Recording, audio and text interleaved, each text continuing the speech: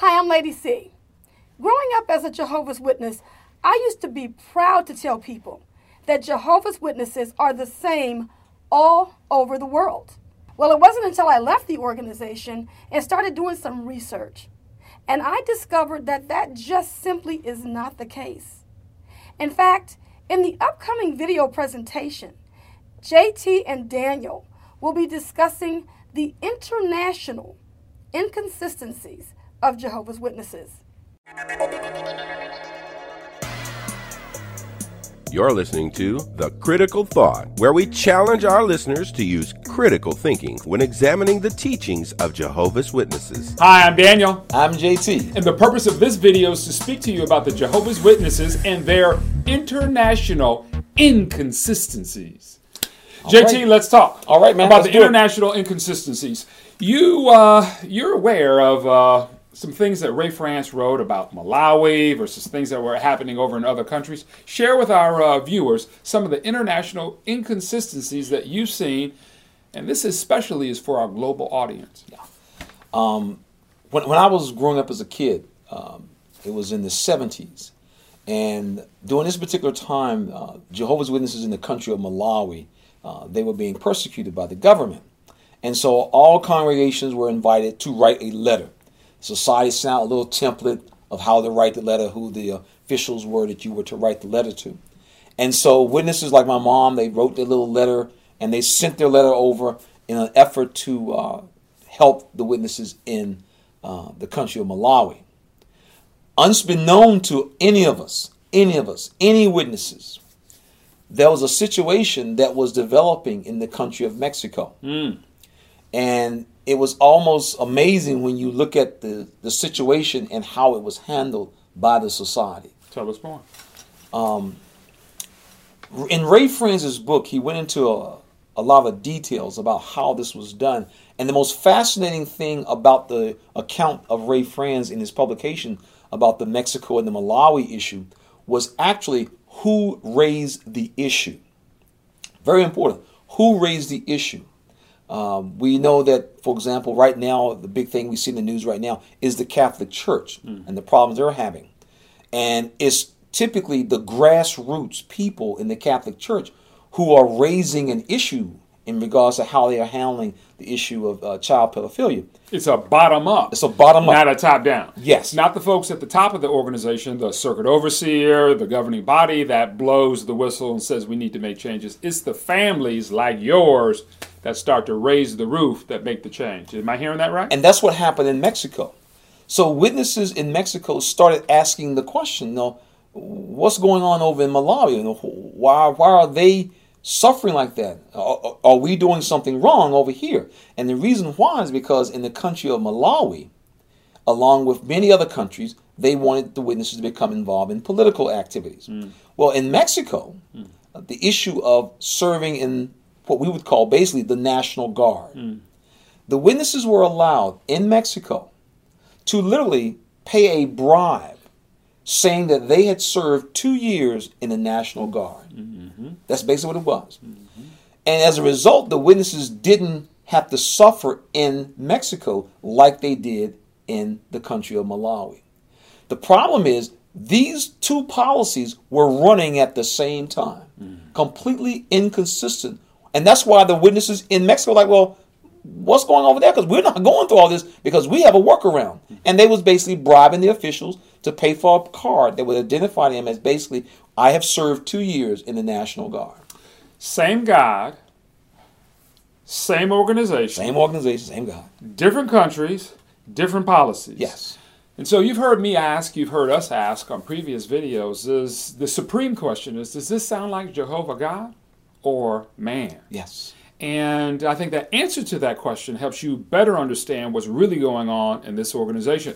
Are there any other international consistencies that you're aware of that we should share with our viewers? Let me give you another example. The country of Bulgaria. The Watchtower was trying to basically keep their status in the country of Bulgaria. And the government raised basically two issues. The issue of blood transfusions and the issue of serving in the military.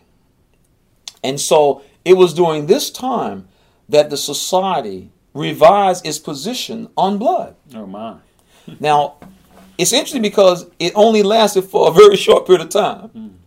They basically told the Bulgarian government that witnesses will be allowed. It's up to them. It's a personal choice if they want to take blood or not. During that same time, this is when the shift from this fellowshipping to disassociation was put into action. Along during this same time, this is when alternative service was revised, saying that if the government offers an alternative to serving in the military, the witnesses now can make it. So what you're looking at is how the Watchtower, it often maneuvers things, and this maneuvering has impacted thousands of people's lives. And after it got out in the public that the society had agreed that witnesses could decide for themselves on blood, they walked it back. They walked it back. And when you start, and this is why we tell people, do your homework. Do your research. The documentation is there. You can read it for yourself, find it for yourself. It is there. And it's interesting how you see around the world in different countries, witnesses can end up finding themselves living under one set of rules and living under another. Bulgaria, another international inconsistency. We know from God's word that Jehovah is consistent. Yes. Does this sound consistent? Then it doesn't sound like Jehovah. Any other adds or subtracts or any current updates with any inconsistencies that you're aware of? Well, we can expect in the future that the society will continue. They've always done this type of things. So it's going to be interesting to see down the road what else they change, what else they modify. And unfortunately, as is often the case, the change won't be because of the benefit to the Jehovah's Witness.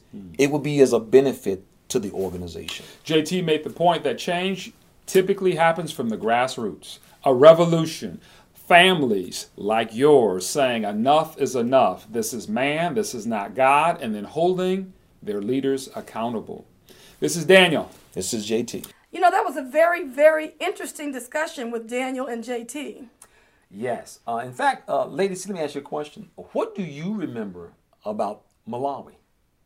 As a kid growing up in the 70s, I remember being at like our theocratic school service meeting program, and the brothers were reading a letter from the platform, and they were asking us to write letters to the Malawian government. And what I remember them saying is that if a brother had a business, that put it on business letterhead so that they could make a little bit more of a statement and stuff like that. As a young child, reading about the atrocities, the brutal rapes, the murders, and all that kind of stuff, it made me shake in my boots. And when I think about what was going on with the people, I looked at myself and I said, man, I'm up here thinking about me just being laughed at or or feeling embarrassed in front of my classmates about not saluting the flag. But these people were actually losing their lives. They were losing their lives. So this was a whole different ball of wax. Yeah, I remember so well how brothers would use the account of the witnesses in Malawi to literally scare you to death. Friends, we're not making our meetings on time, not coming to them, missing too many meetings. Imagine these brothers over there; they would love to be at their meeting. And so they would just guilt trip you to death, just beat you to death over those types of experiences and things. But as you look back now, and this is why we just cannot stress enough how people need to do their homework when it comes to looking at the Jehovah's Witness religion, because you will start peeling back layers. It's really ironic when you think about what the dynamics were, as we mentioned before. And it really highlights how we sometimes we just really never stop and think about it. I mean, think about this. What makes it so interesting, and you really can see this when you just stop and think about it and ask some critical thinking questions. You have one group of witnesses who were told that they could not buy this political card. The reason why is because it would mean that they are a supporter of this political party, this government. And we know witnesses always say, well, I don't support any other government other than God's kingdom, and on and on and on. And that's the position they took. Yet when you contrast that to the other side, to what those in Mexico actually was saying, you see that it's no comparison. Right. Because in Mexico, for anyone who had this card, that meant Not that they were part of a political party, but it meant I have been trained to kill people in behalf of this government. And if someone violates what the country says, I will go to war and kill for this person. That's the card that the witnesses were able to get. And so for 25 cents, don't be a part of a political party, but it's okay to say that I will kill for the country. And so it just goes to highlight that the society will do things. And you see, in Mexico, the society had property. They didn't want to lose it. In fact, they didn't even call Kingdom Halls in Mexico. They call them educational centers. So they didn't want to cause any problem that would make them lose their properties and branch and so forth. So that would benefit the society. And that's the pattern that you will see. I think it was really sad when we discovered that all of this stuff had been happening for years before it even came to light. And then it was the brothers in Mexico that brought it up. Like, why are these brothers suffering when we're over here bribing the officials so that they would not have to face atrocities in their country? Yeah. You know? And so when you think about it, think about this. Here you have people in New York City that knew about these people suffering. Mm-hmm. And yet they are actually making rules that they themselves would never have to live by, because we know that whenever there's an issue that comes up with the Watchtower Society, they always sidestep the issue so they can walk through the door, as it were, and not have to deal with different things. So they're willing to make rules that you have to abide by, where you end up dying.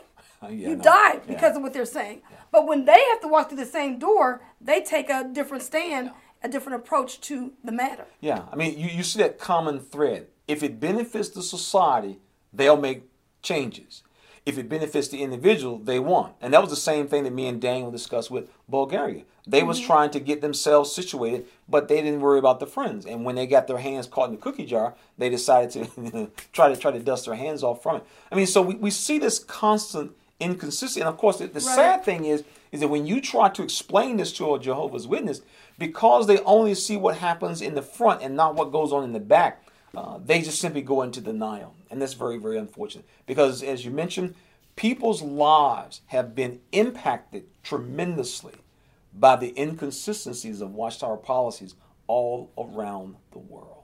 I think the bad thing about it is when they say that's what we used to teach. Oh, my goodness. And then I'm thinking to myself, oh, you used to teach this, but these people were dying under the old rule. Yeah, but then witnesses are willing to say, oh, we used to do that. We used to teach that, but now we don't teach that. But what about all those people that suffered under that teaching? Yeah. And that's really where the critical thinking comes in at, is that as a witness, you never stop to think when something changed and ask the question, well, what about the folks who got hurt by this? That's never considered.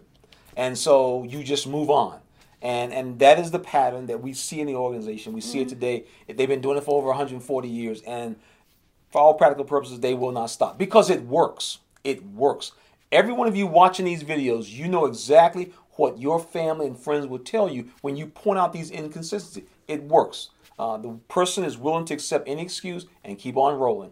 And so that's what makes it a challenge. But when people take the time to ask critical thinking questions and pause and ponder over it, you begin to see the wheels fall off the wagon. And unfortunately, that's what we see so many times.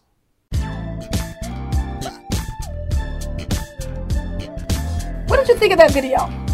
We trust that you enjoyed it. We invite you to share this video with your family and friends to help them to understand the inconsistencies of the Jehovah's Witnesses. In fact, if you have not already done so, we invite you to subscribe to our channel. And not only that, be sure to hit that little bell so that you can get notifications when we upload new content.